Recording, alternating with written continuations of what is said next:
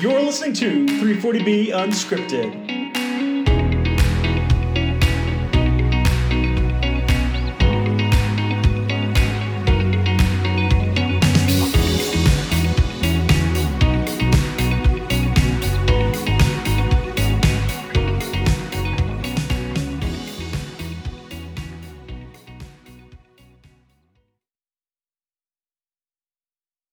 Hey everyone, thanks for listening to 340B Unscripted. My name's Greg Wilson. I'm here with Rob DeHoopy. I think this is our episode 19. Hey Rob, how are you doing today? I'm doing well, Greg. How about yourself?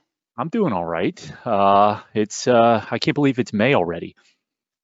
It's Cinco de Mayo for those listening. Recording, I think this episode will drop on May 8th, but just celebrated May the 4th be with you yesterday, Star Wars Day, and today's Cinco de Mayo.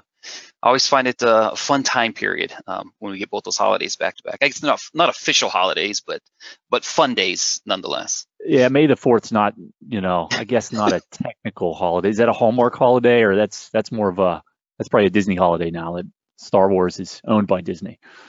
I'm going to say it's a holiday for some people. Yeah. So. All right. Let's catch up on a couple of, I think, more timely updates.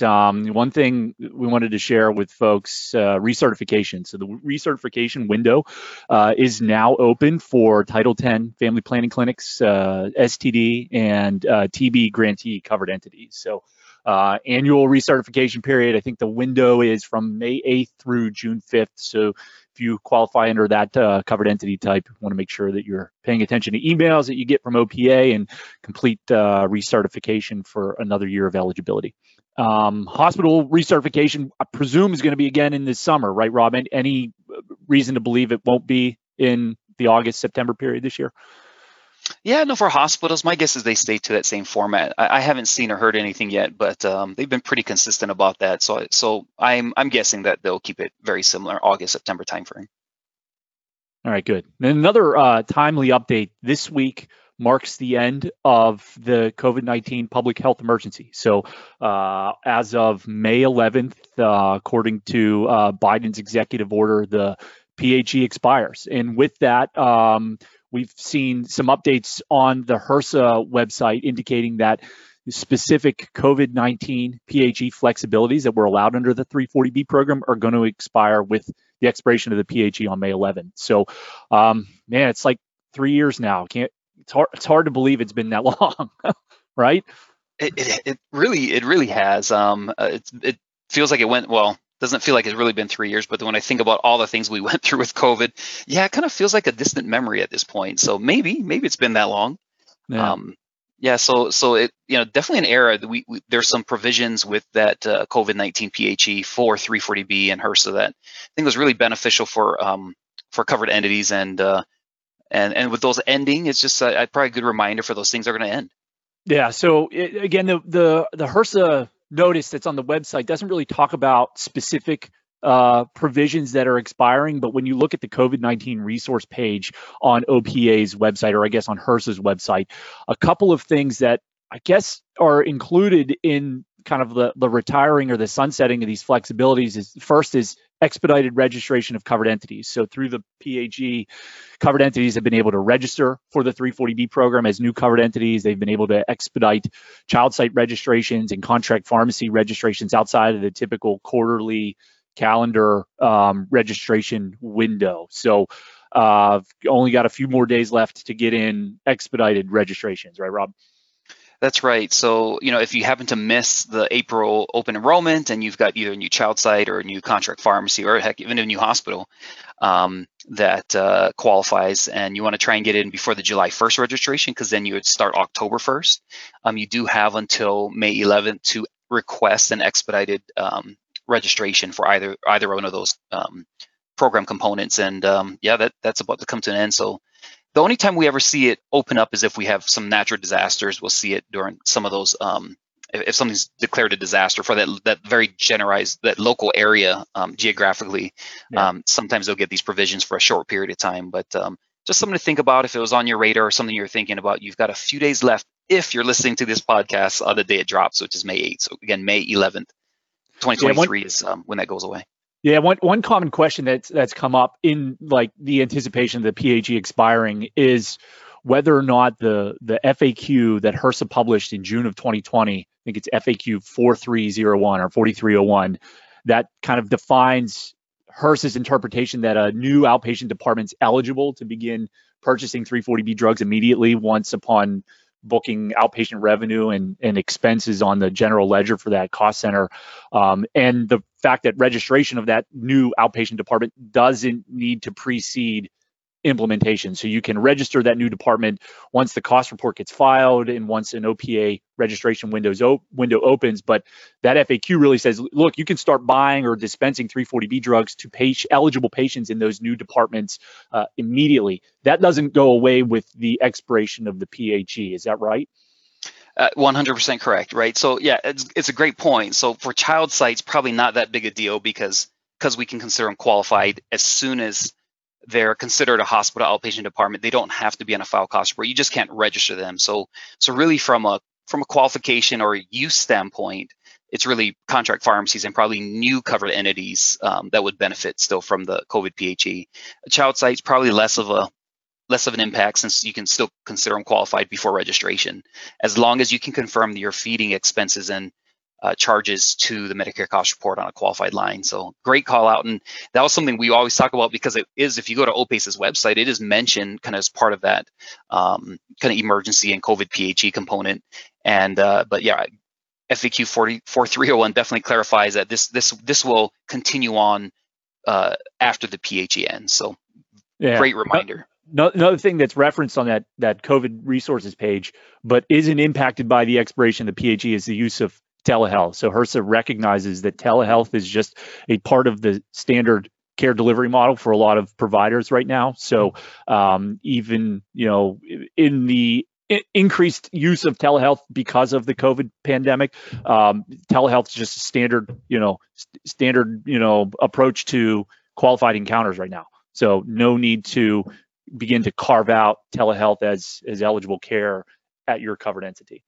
Another provision, I think that, and I don't know if this has continued, it's still listed on the COVID resources page, but at one point HRSA was pushing out weekly updates to the Medicaid exclusion file. So I think right now we can presume that if they haven't already pulled back those weekly updates, they will move back to quarterly updates of the Medicaid exclusion file. So again, there's a little bit of a lag when you update your Medicaid billing numbers for carve-in covered entities, where that Medicaid exclusion file gets published once every quarter, as opposed to more routinely or more frequently during the PHE.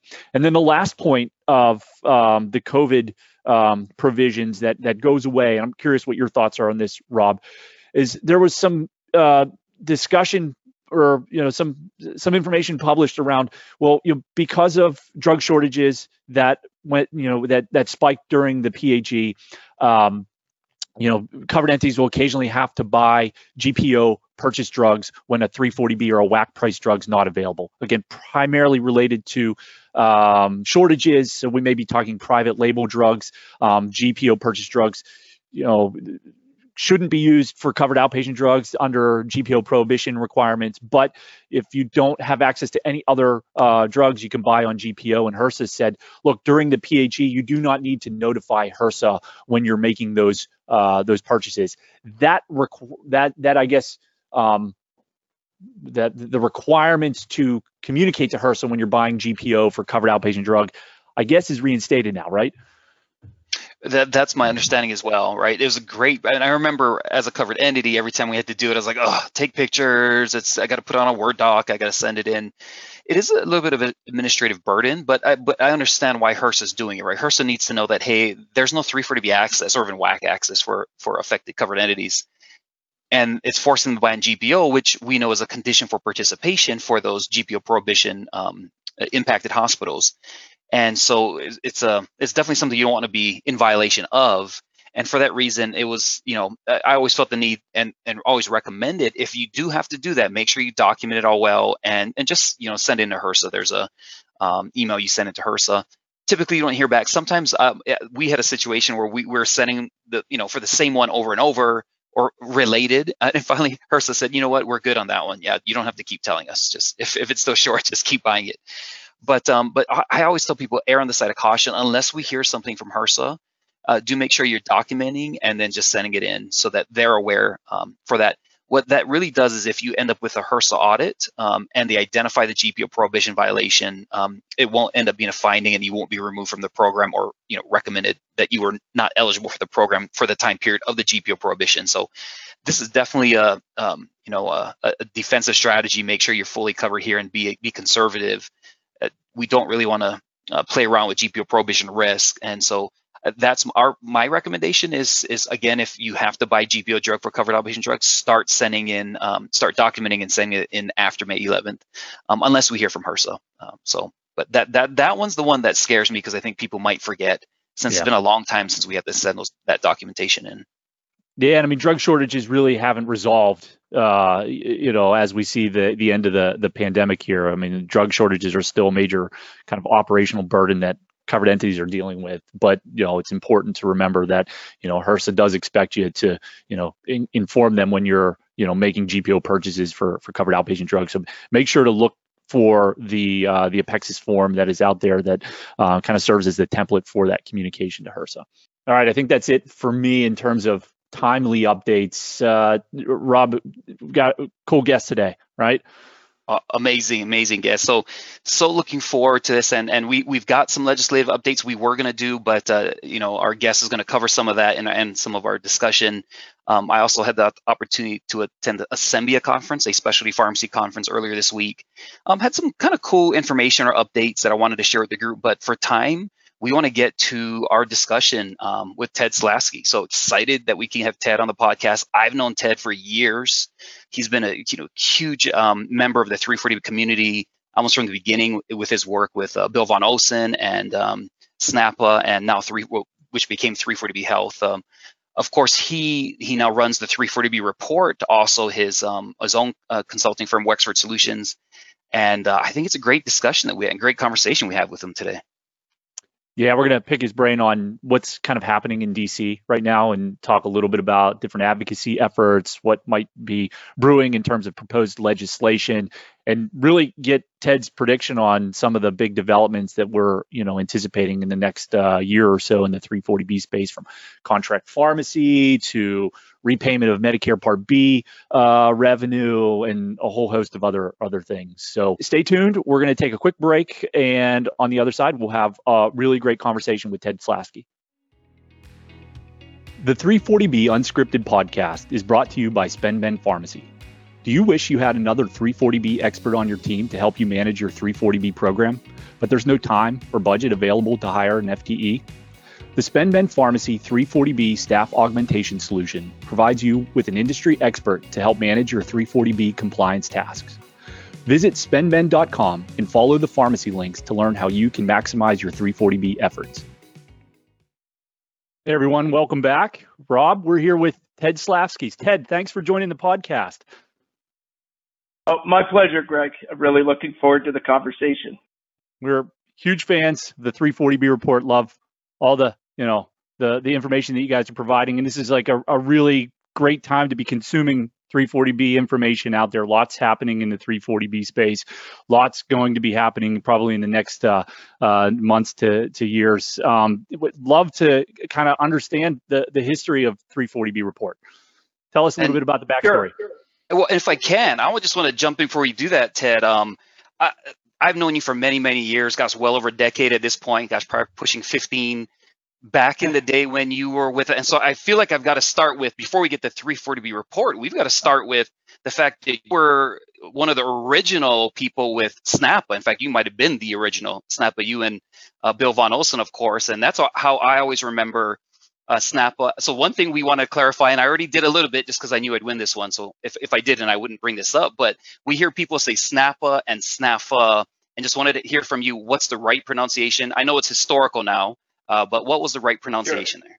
Sure. We actually started as the Public Hospital Pharmacy Coalition when I came on board in 1996. Bill Von Osen, who helped craft the 340B law, hired me just out of graduate school from Duke University, and I had just gotten a master's degree. It was then called the Public Hospital Pharmacy Coalition, group of about 50 hospitals that were in our association at the time.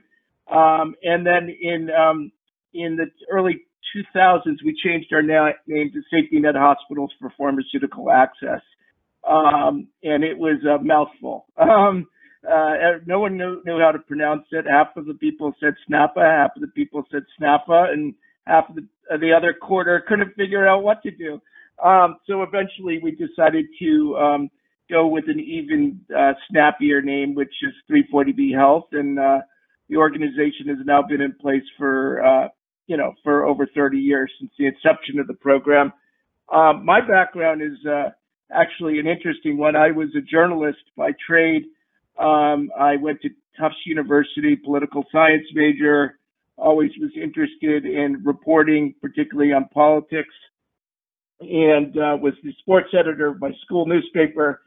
And then after that, worked at U.S. News and World Report for 4 years, and worked mostly under the tutelage of David Gergen. David was the editor-at-large at U.S. News and an advisor to 4 U.S. presidents. And he was a great mentor.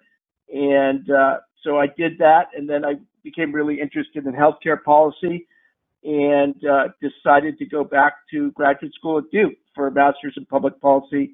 Served as a congressional fellow during the Clinton healthcare reform effort and on the Senate Democratic Policy Committee, and then got hired by Bill to basically grow what was then just this really small group of hospitals that were part of the association, and started with 50 hospitals when I got there, and when I left in 2018, we had 1,400 hospital members throughout the country, and we were able to get the program expanded to rural hospitals during my tenure. We were also able to get the program expanded to children's hospitals. So we had some pretty major accomplishments. We also formed the 340B Coalition, which consists of about 12 national organizations representing the healthcare providers that participate in 340B. So was very involved in running the 2 conferences that we held each year, and was really excited to have an opportunity to work with you, Rob, back in your days working for a hospital in Utah, as well as continue to work with you today. Fantastic. What a wonderful story. And for those who are newer to the 340B program, Ted was running 340B Health, as we know it today, SNAPA, as I say it, historically, and just tons of great work that you've done for the 340B program between you and Bill. And, from my generation, I always I also love the fact that your guys' names are Bill and Ted, and I just feel like it's been an amazing or awesome adventure. So do really enjoy that as well. An excellent adventure.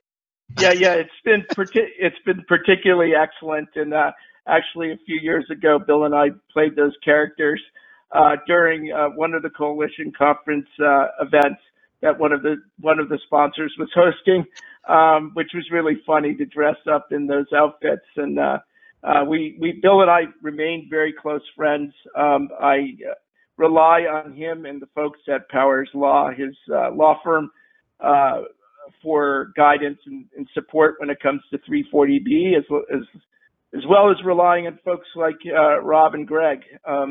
It's really our ability to write and report on the 340B program, which I think we do better than anyone, is the result of having really good sources. And so we're very, very pleased to be able to turn to the experts in this program, whether they're the folks who are working at hospitals or health centers or pharmaceutical manufacturers, et cetera. We cover everything related to the 340B program. As you know, Tom Murga is the editor-in-chief.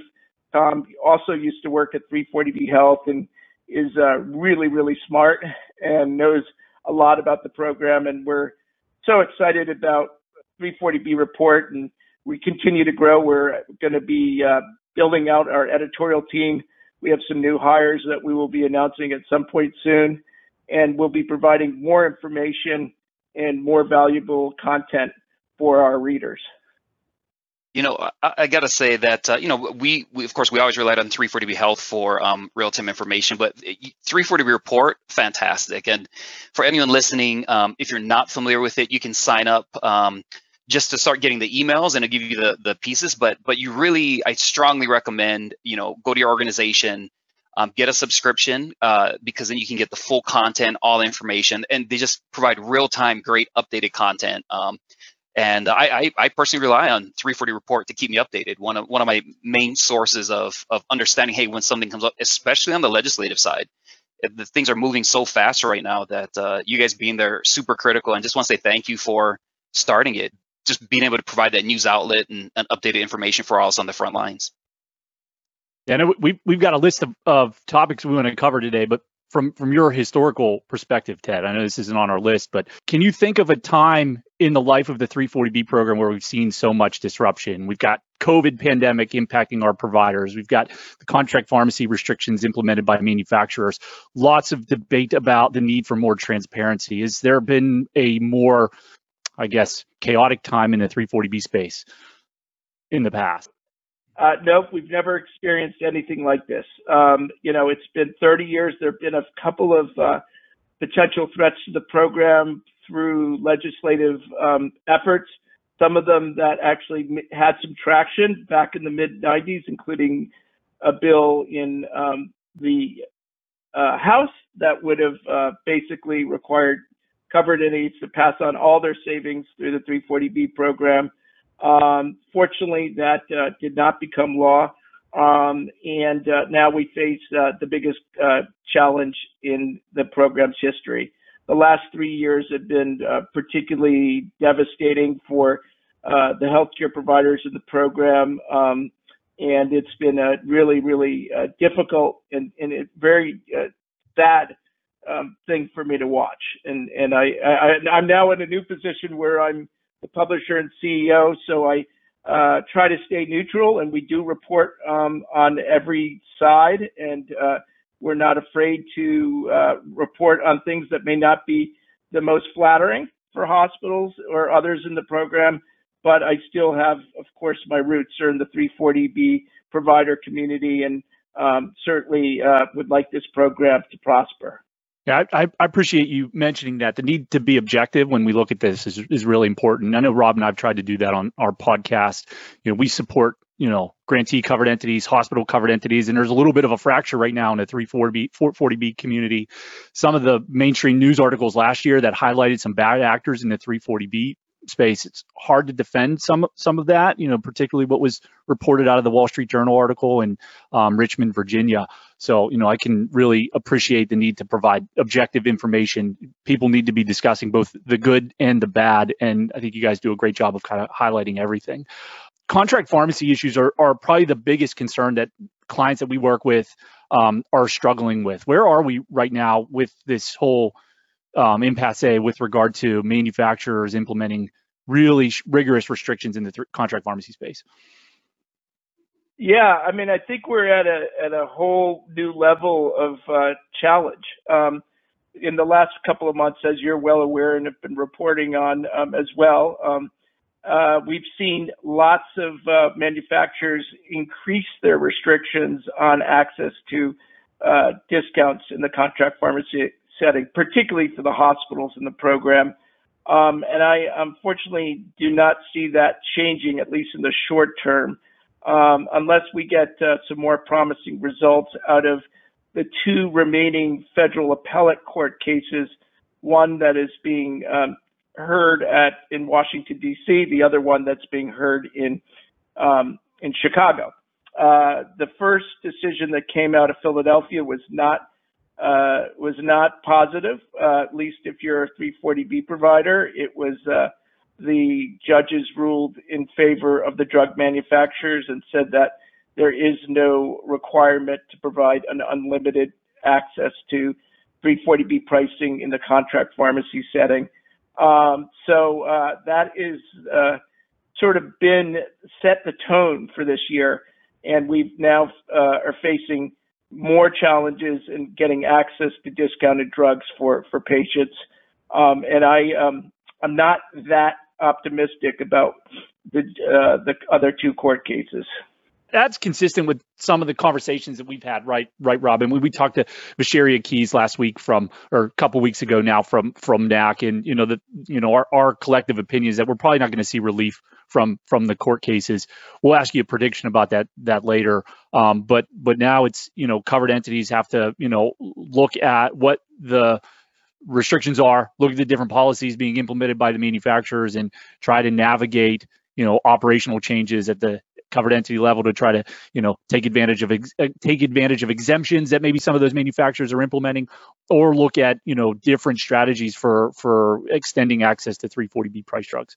Well, and which is Visheria's point, right? On when she came on, was that the courts likely aren't going to solve it, especially to your point with the Philadelphia Appellate Court already ruling on behalf of manufacturers.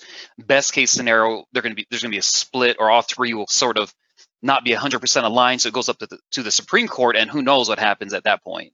And so it does feel like it's going to have to be legislative. It's going to have to be a solution. And as we read, the various things that are out there, some have more traction than others. Some are, I think, was it Mike Mon would call them fetching bills, right? Where some are just putting out bills because they're fetching more dollars from political action committees or whatever it may be.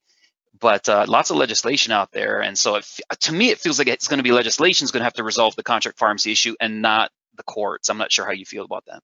Yeah, I think you're right, Rob. I've actually been arguing for the last few years. I write a monthly column for one of my clients, and I have been urging the hospitals to engage with Congress and try to get this resolved through the legislative route. I was just very concerned that this was going to drag on for a long while.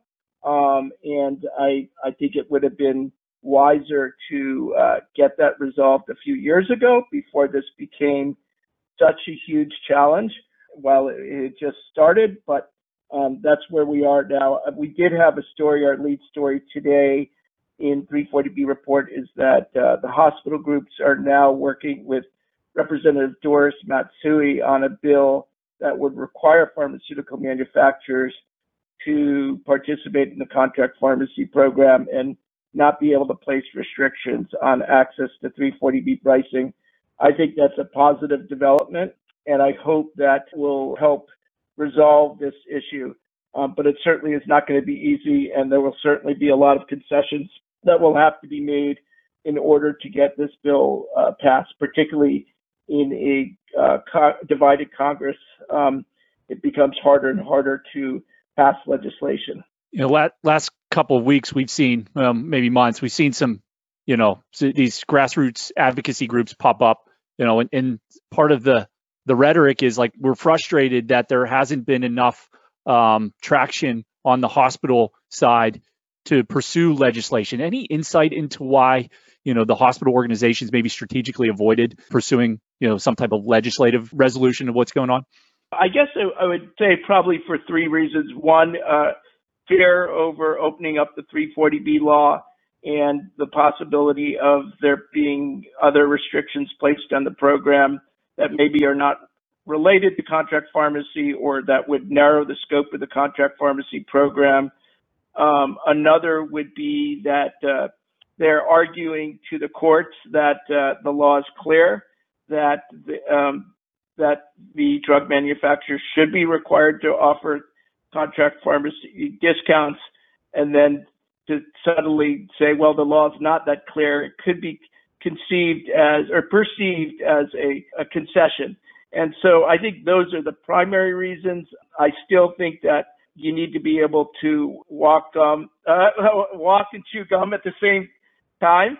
And so you need to have dual strategies. And I think that would have been the way to go if they had really, really pushed hard to get this resolved. I know it wouldn't have been easy, but if they pushed hard and really had ginned up their members and got them really engaged on this issue, I think this could have been resolved a year or two ago or earlier. And so now we're in this really unfortunate situation where we've got one of the primary associations in the 340B coalition, NAC, which represents the community health centers, has formed an alliance with pharma. Their proposal would be, it's understood. I understand why they went forward with it. It would really be unfortunate for the hospitals and the program. It would greatly restrict access to the program for the hospitals. So I don't think that's the solution. But now we have a situation where we have a divided front. And I know that's been troubling to a lot of people. Yeah, that's definitely our concern, is that divided front. And one thing we brought up at the end is, how do we find our way back so that all of the 340B covered entities and coalitions that support them are at least realigned. And yeah, again, we agree, talking to Bashir, we understand why they did it. It still makes it a little hard for the hospital side. She made the point, she made a great quote, by the way. Her quote was, she wanted to be at the dinner table, but she didn't want the community health centers, FQHCs, to be dinner. But it kind of feels like some of the hospitals are dinner, and so that doesn't sit well either, right? With that aspect. But she said NAC supports community health centers, right? 340B Health supports hospitals, and so each of their views is going to be a little different. And she says we have to do what we need to do to support community health centers who are more significantly impacted on the contract pharmacy side. And we do agree with that. Their contract pharmacies, they don't typically have as much administered drugs, they have less, so the impact to them is larger. But still, as a previous covered entity on the hospital side, and supporting both sides, it's a tough one to see this going on right now. Yeah, I mean, she was right. She doesn't want the grantees to be served up for dinner, but I think what they did in their proposal is really kind of put the dish covered entity type as the turkey on the table. A lot of the merits of the ASAP 340B principles, I disagree with, coming from my dish hospital background, but you can understand strategically why they felt like it's a sink or swim moment for us. If we're not seeing the hospital groups move forward, we're going to partner with pharma, who we believe will want to move forward now. Yeah, that's right. I mean, NAC was in a really difficult position, and they were under the impression that the hospitals were not up for opening up the law, and then they felt an obligation to move forward. Now things have changed. So it'll be really interesting to see what happens in the next few months. Regardless of what happens, I do think eventually we're going to have a legislative solution. I think that this is going to be decided through sausage making, as they say, is what happens in Congress. And I don't think anyone's going to be completely happy, but I do think that there will be some return to normalcy. Whether it happens in 2023 remains to be seen. I was going to say, we could take in a couple of directions. So, we're talking legislation. There's some kind of, they've been introduced, but then there's going to be a couple that probably have more legs and probably have the best chance of passing. So I'd love to get your take on which bill you think has the best chance, and we can focus on that. Or secondarily, there was also, this concept of hospitals and AHA, and opening up legislation, because we heard from one of the AHA staff members in front of Congress. Was that last week? I'm losing track of time. I think it was last Wednesday. Could be 2 Wednesdays ago. I can't remember.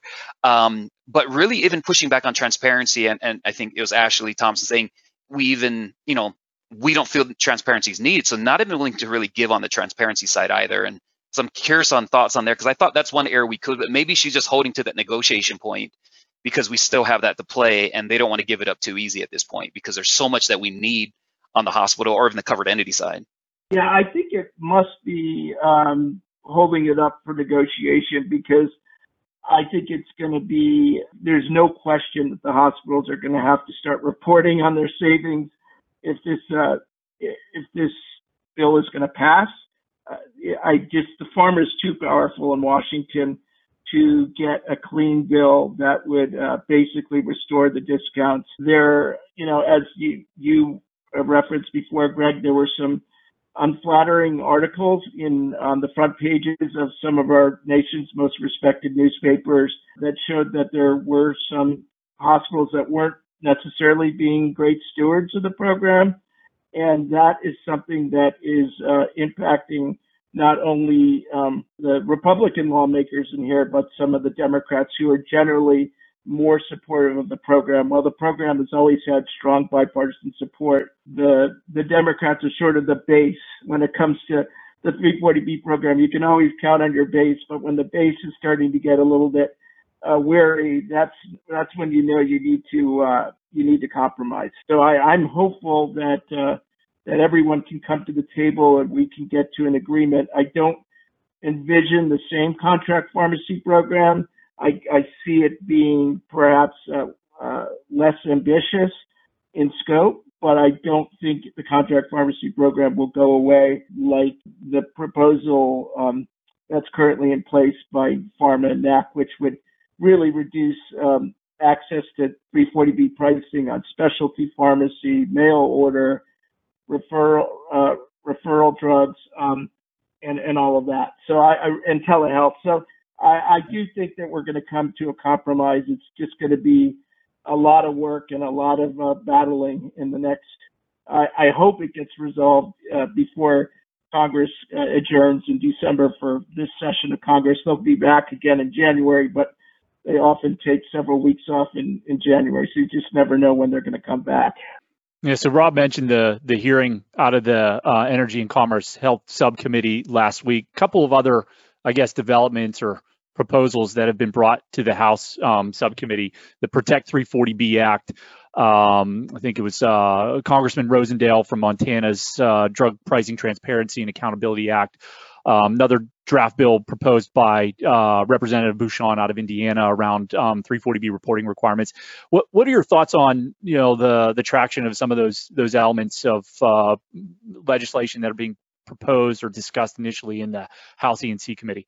Yeah, most of the bills that are being discussed mostly in the Energy and Commerce Committee would be ones that would require more reporting on through the covered entities would have to report on how they're utilizing their savings and also how much they're charging patients, how much what their patient mix is in various sites. A lot of them are legislation that is being advocated by the pharmaceutical industry. There are also bills to put a pause on growth of the program, particularly for the hospitals in the program. But then there's also a bill that was introduced that is something that's supported by all of the 340B providers, and that is the 340B Protect Act, which was just recently introduced by Congresswoman Spanberger Democrat from Virginia, and Dusty Johnson, Republican from South Dakota, and that would protect 340B providers from discriminatory reimbursement by PBMs and insurers. And it would also create what is called a neutral clearinghouse, which would allow there to be a place where basically the government would have to hire a neutral clearinghouse to make sure that drug manufacturers are not subject to both a upfront discount through the 340B program and then a back-end rebate through the Medicaid rebate program. This is something that has been a big complaint from the drug industry for many years. It's a legitimate complaint because they shouldn't be required to provide two discounts on the same drug. And the neutral clearinghouse is one that I think has a lot of traction because it's something where it's not a vendor that's hired by the pharmaceutical industry that would be running this, but it would be someone that HRSA would hire that one would hope would not play favorites and would be fair to both the drug industry and the providers and could resolve these situations where we have a duplicate discount. So I think that bill is a good bill. It was introduced last year and had over 100 sponsors in the House of Representatives. It's the only 340B bill that gained significant support in the last session of Congress, and I think it will gain significant support this year. The one element that it doesn't have is resolving the contract pharmacy impasse. So that is something that would need to be added to that bill if they do go ahead and get legislation enacted in 2023. Now, real quick, so I heard potentially as that bill, because I think that bill doesn't have a Senate companion bill, so when it goes to the Senate, or that there is a thought that some transparency could be added to that from the Senate side. Do you think that's a possibility? If that's that bill has the best chance, is that what we'll probably see is that being, is that the sausage getting made as it goes over to the Senate? That's a good question. I wouldn't be surprised if an identical bill, first of all, gets introduced in the Senate. I know there's been discussions about getting a bill introduced that would be bipartisan, like the House bill, when they add provisions related to transparency, reporting requirements, etc. I think that might come later on when bills get amended. And that often happens during a committee markup. Basically, as you may recall, there are two committees of jurisdiction over 340B. In the Senate, it's the Senate HELP Committee, Health, Education, Labor, and Pensions Committee. And then in the House, it's the Energy and Commerce Committee, which you've referenced already.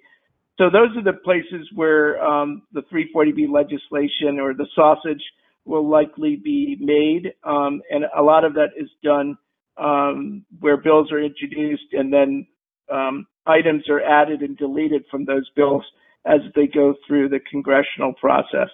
Patient definition has been a hot topic, particularly with regard to the Genesis case. Do you think any provisions around patient definition get addressed through one of these potential legislative drafts, or do you think that's reserved for rulemaking eventually on HRSA's side?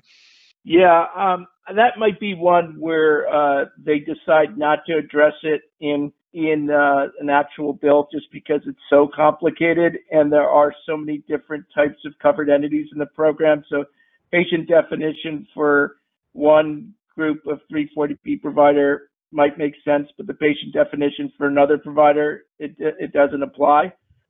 So I think that would be done probably by HRSA. There is, I think, a decent chance that HRSA will get regulatory authority, which they've been pushing for years. Right now, they can only issue guidance on many elements of the 340B program, including patient definition, and they're able to issue regulations on very narrow parts of the program. So it's a complicated situation, and I know HRSA has been pushing for over a decade now for regulatory authority.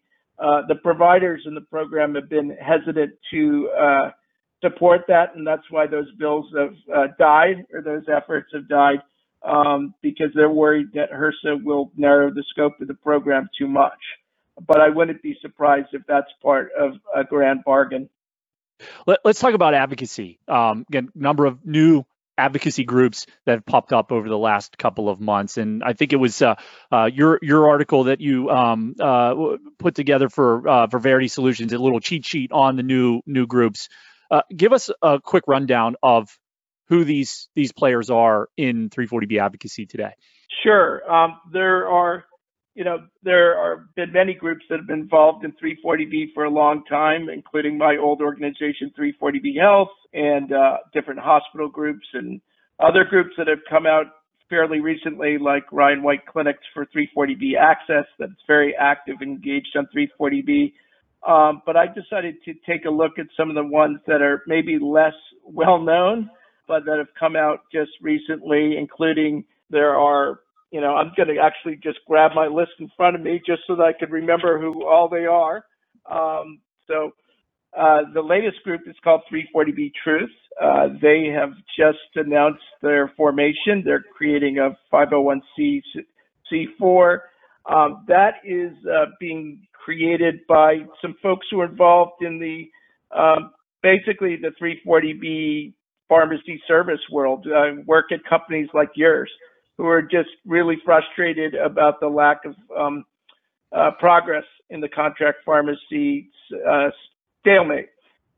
So we're going to be learning more about 340B Truth in the coming weeks. I understand from my colleague Tom Merga that they're going to be having some sort of webinar or call next week, which Tom emailed me about a few minutes ago. So I'll be really interested to see what their agenda is. I know they're looking for a resolution to the contract pharmacy matter that would help all covered entities, and that's their goal. And I do think that they believe that hospitals are going to need to make some concessions and be more transparent on how they're utilizing their 340B dollars.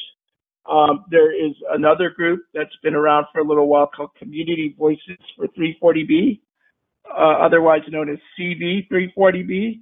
CV340B is a grassroots organization, and they aren't really lobbying Capitol Hill, but they're trying to educate the local community about how important 340B is. So they're developing relationships with civic leaders and clergy and business leaders and others at the local level to educate them about why 340B is so important to their community and to the mission of the healthcare providers in their community.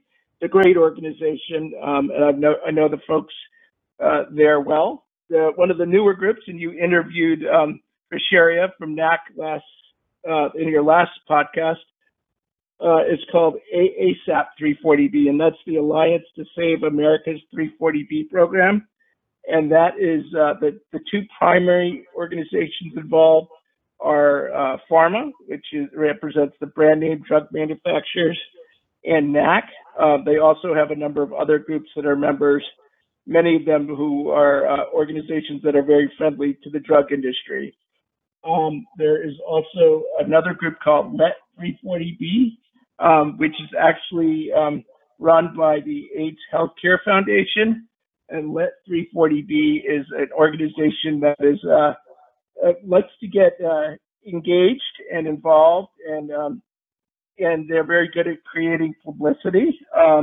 They actually were the ones who did the protest at the 340B coalition meeting, which I know caused some consternation among the health centers.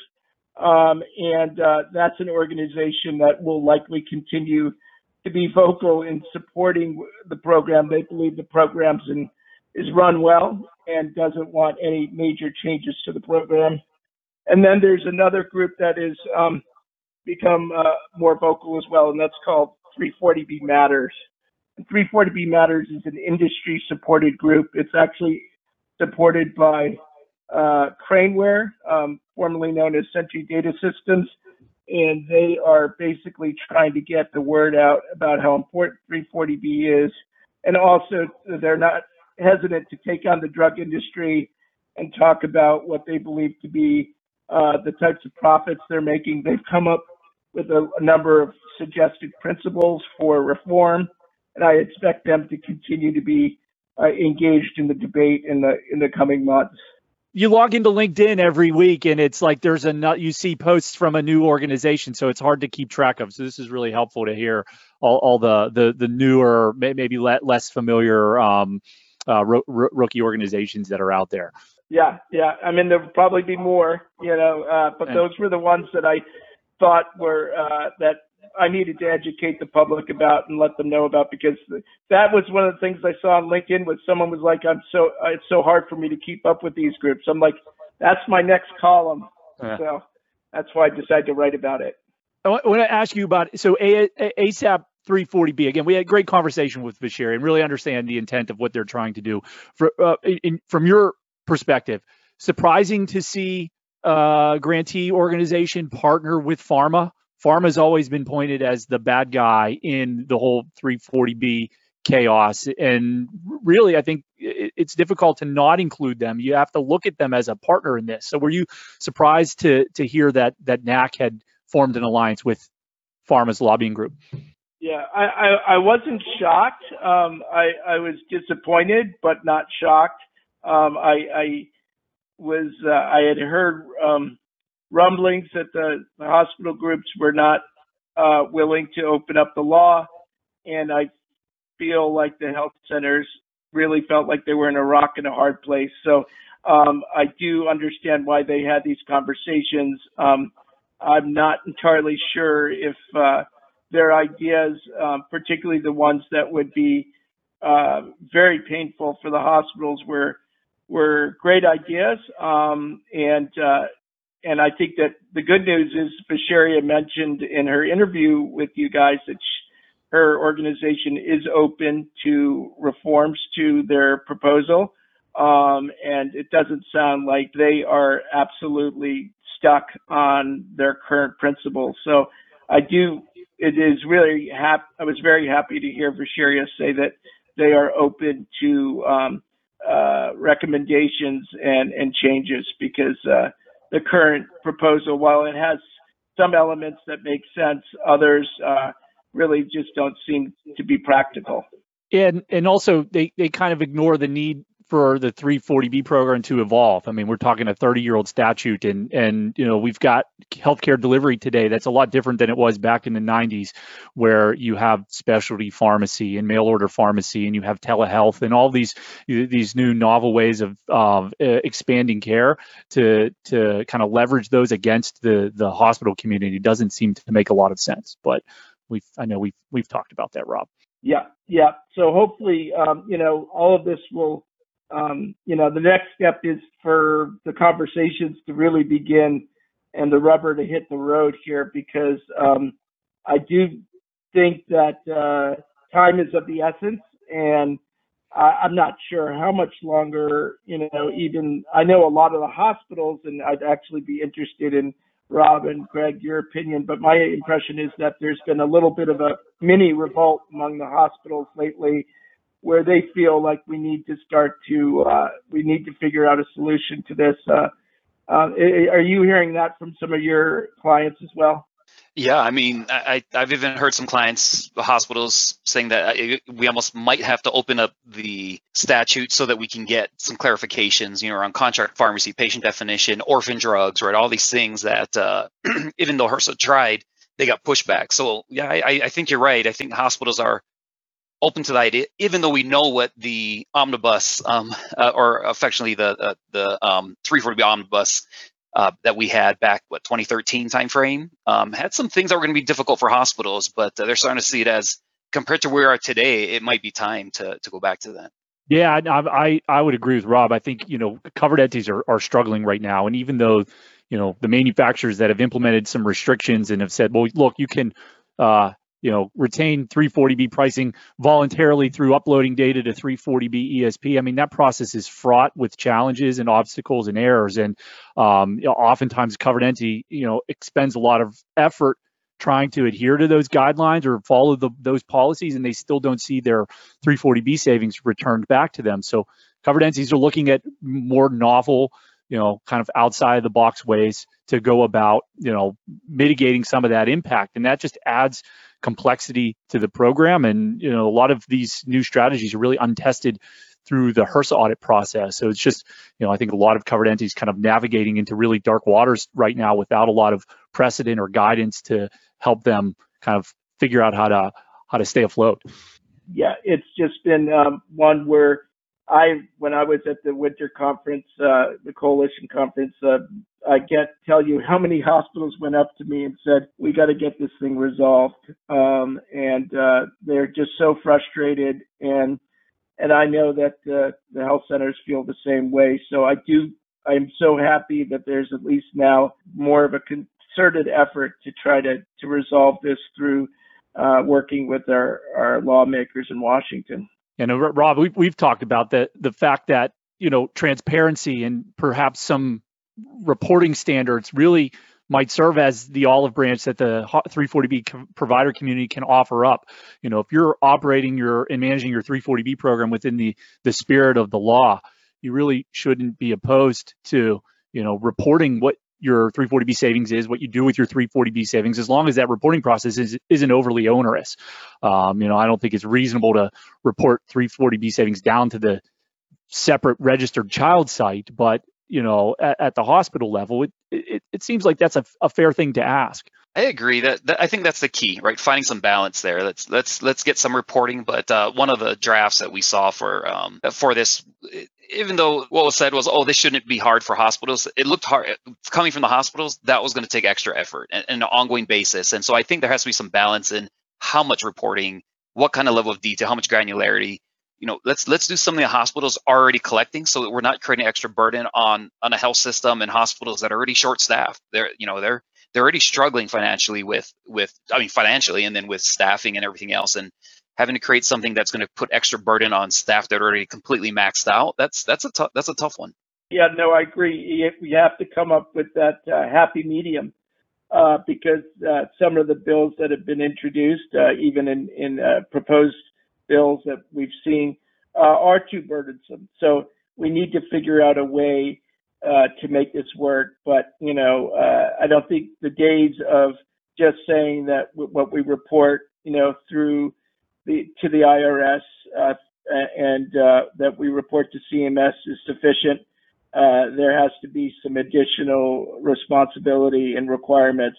But on the other hand, you don't want your healthcare providers to be spending all their day behind a computer instead of taking care of patients. So we've got to figure out a way to resolve that without overly burdening the healthcare providers in this program. Yeah, a pragmatic approach to 340B transparency, I think, is something everybody could probably get behind. Another thing that I think we've discussed, Rob, as being maybe advantageous to 340B providers is the potential for a clearinghouse. You're going to need a mechanism for CMS to identify 340B claims to prevent, to take those transactions out of the inflation rebate penalty calculation.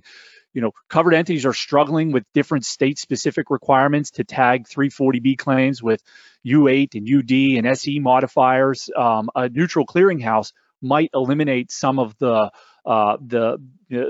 operational burden of billing your 340B claims correctly. Yeah, absolutely agreed. I think that's something that we've been talking about for years. That's probably needed in the program, and that's, like you said, Inflation Reduction Act. Medicare is going to need it. It's become a bigger deal for Medicaid. It's probably the stimulus for cause, the ESP, among other things. So I think that's another one. Those two things actually make sense, and I think would be improvements to the program. And again, things that if we can use and say, okay, we can do these things, and what else can we do on the other side? And again, I think there's a negotiation there that could work. Just I guess everyone has to be willing to get there, and that is yet to be seen. And I mean, that's a hard sell, I think, to the hospitals and the grantees that have been trying to upload data into a pharma-sponsored clearinghouse. I mean, people have got a really bad taste in their mouth as far as trying to work through the hoops of providing data to pharma. But if you can do it in a pragmatic way and you can do it with a neutral source, then it might ease some of the other operational challenges that you have to take on to manage your program compliantly. We've got a crystal. We want you to break out your crystal ball here. We've got a couple of questions for you. We want to know what you think about these potential developments for the future of 340B. You willing to throw out some predictions here, and then we'll bring you back, to score you on your predictions. Is that okay? Sure. Well, I was just finished up a week as an ESPN analyst doing the NFL draft, so I can go ahead and go back into the 340B area. Sure. What the hell? All right. First question is, since we're talking about CMS, will covered entities see 340B Medicare Part B payment remediation before the end of this calendar year? I'm cautiously optimistic that the hospitals will get their refunds for the 4 years or so that they were reimbursed at the low level. I'm hopeful that we will have a proposed solution published shortly, sometime in the next month or so, and that a final resolution to the issue will occur probably when the OPPS final rule gets issued in the fall. I can't guarantee it, but I know that the courts are interested in the resolution. That was one of the positive developments with 340B over the last few years, was the U.S. Supreme Court victory that basically said that CMS did not have the right to significantly cut reimbursement to 340B hospitals in the Part B space. And now it's been a while since that has occurred, and we really need CMS to step up its game and figure out a way to make the 340B hospitals whole. All right, we're not going to hold you to this answer, but any thoughts on what the mechanics of what that repayment to covered entities might look like? Well, I mean, I would think that the easiest way to do it, and I'm not an operational expert, would be to send a check back, and that would really resolve things the most efficiently.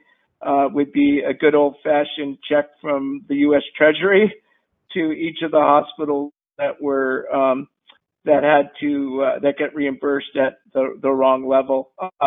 I think that would be the easiest way to resolve it, but I don't know for sure if they're going to go with that route. I think the covered entities we work with would like that approach. There's been some other, Yes, strategies that have been debated, but a simple repayment of what those lost revenue would be, I think would welcome. The challenge, I guess, will be those Medicare Advantage plans, right, Rob? Yeah, Medicare Advantage is going to be that one's going to take a little longer, I'm pretty sure. But I'll be honest, as long as it doesn't involve rebilling, I think covered entities will be okay, even if it's not a check or some other mechanism.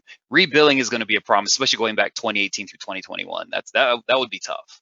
It'll be really interesting to see what happens. I will tell you, 340B report will keep you up to date on that. We found out just recently that the proposed rule has gone to the White House, so that's good news. And so I'm hoping that we'll be able to report on some sort of proposed resolution in the near future. They initially said April 2023 is when covered entities would know what the remediation was, and it's May 4th right now as we record this, so they're a couple days late. So we haven't had a Star Wars reference yet. I know, yeah. All right, next question. We talked about various legislative drafts. Will new 340B legislation be signed into law before the end of 2024? I would say certainly before the end of 2024, which is interesting because 340B legislation hardly ever gets signed by the president. It's just never makes it. Well, it's not never. There have been several times in my career where we passed 340B legislation that's been signed by the president, but it is rare. But I do think that there will be some resolution to the contract pharmacy impasse, certainly by next year, before they adjourn or running for re-election. Come next September, that's when they start to head to the campaign trail. I really hope it's before September 2024. That seems like a lifetime from now, as you both know. So I do think that we will have a bill that will be signed by the president that will restore the contract pharmacy program, but it won't be as big and broad a contract pharmacy program as we've had in the past. All right, next question. Will the Genesis lawsuit result in change in HRSA patient definition guidance by the end of 2024? Well, it all depends on what happens with the Genesis lawsuit. Just to give a little bit of background to our listeners, Genesis is a community health center based in South Carolina. They believe that they were unfairly punished for what the government said was noncompliance with the patient definition. The FQHC in South Carolina successfully challenged that audit finding, and the decision was reversed. Nonetheless, Genesis still feels like the current definition is not enforceable, and they want to have they would like to have a more liberal interpretation of the patient definition, and that is currently being debated in federal court. And it's unclear whether decision will be made prior to the end of this year or next year. As for coming up with a new patient definition, that's going to take, I think, a lot longer than another year or two. As Rob referenced, we've had many battles over the definition of patient over the years, and there have been some proposals to clarify the rules. Many of those proposals, the hospitals and other providers thought were too draconian in imposing restrictions on the program, and none of them have become final. But I do think that there needs to be some clarity in patient definition. I'm just not entirely sure if they're going to get it done before the end of next year. But it's also possible because, you could have a new administration coming in 2025 in January, and I'm sure the providers in the program would like to get things clarified to their advantage before then. So we shall see. Great. All right. last question. You talked a little bit about this earlier. We have the Third Circuit Court ruling in favor of the manufacturer restrictions in the contract pharmacy space. We got 2 other federal courts pending. Do you think the Supreme Court will hear a 340B related case before the end of 2024? I am going to say that I don't think it's going to make it to the Supreme Court. I am a little bit concerned that there will be consensus among the 3 courts in favor of the drug industry. If that's the case, then that's where it will end. Now, I'm not an attorney, but I've been hanging out with attorneys for 25 years, and I cover the law as part of what we do at 340B Report. That's my guess, but there's always a chance that perhaps one of the decisions will come out in favor of the providers and in favor of the government in this contract pharmacy dispute. If that happens, then there's a much better chance that it will end up at the U.S. Supreme Court. And as you know, the U.S. Supreme Court is not afraid to tackle 340B. It actually has twice already, one related to whether providers have the right to sue drug manufacturers under the program, and then they had the more recent court case related to Medicare Part B reimbursement. So they're aware of the program here in Washington at the highest levels of the justice system. Given the judicial system. Yeah. Given the makeup of the justices in the Supreme Court, any predictions or any thoughts on how an argument around the contract pharmacy issue would lean or tilt? Well, I would say, I would say that largely the folks who've ruled in favor of the drug industry have been Republican justices, but that's not entirely the case. The one in Philadelphia was included Democratic justices as well, judges as well. So I really don't know. Justice Kavanaugh was the one who wrote the decision in favor of the 340B hospitals in a 9-0 decision. So there was bipartisan support in the Supreme Court for the hospitals in that case. But a lot of it really is they focus on things that are not necessarily related to 340B. They focus on bigger picture issues when they make these decisions because they're thinking about the big picture and not necessarily the granular details of 340B. So it's really unclear how the judges would end up ruling in the case if it does make it all the way up there. Awesome. Rob, any other questions we need to ask? Yeah, I know we're at time, and I appreciate all that insight, Ted. It's been wonderful having you on the podcast. We really appreciate you coming on. And again, just want to let everyone know, if you're not already reading and subscribed to the 340 Report, we strongly recommend you do so. Ted also has Wexford Solutions, where he does do that monthly blog for one of the TPA vendors, which I think is fantastic. I read that as well. So Ted, thank you for all you do for the 340B community, all you have done for the 340B community. Really important, and I hope that helps people know who are new to the program about your longstanding history with 340B and all you've done. Oh, well, thank you. And I think 340B Unscripted is a great service. I listen to it regularly. Big fan, and really proud that you guys started that, and really think you guys are doing good work out there in the 340B community. And it's a pleasure to be friends with both of you, and I look forward to continuing to collaborate and have further discussions. Excellent. Fantastic. We should have you as a regular on. Sounds good. Yeah, as we get resolution of some of these predictions, we'll bring you back on here to talk about your performance. So. Okay. All right. Good. All right. Thanks again, everyone, for listening. Take care. We'll catch you the next time. Bye, everyone.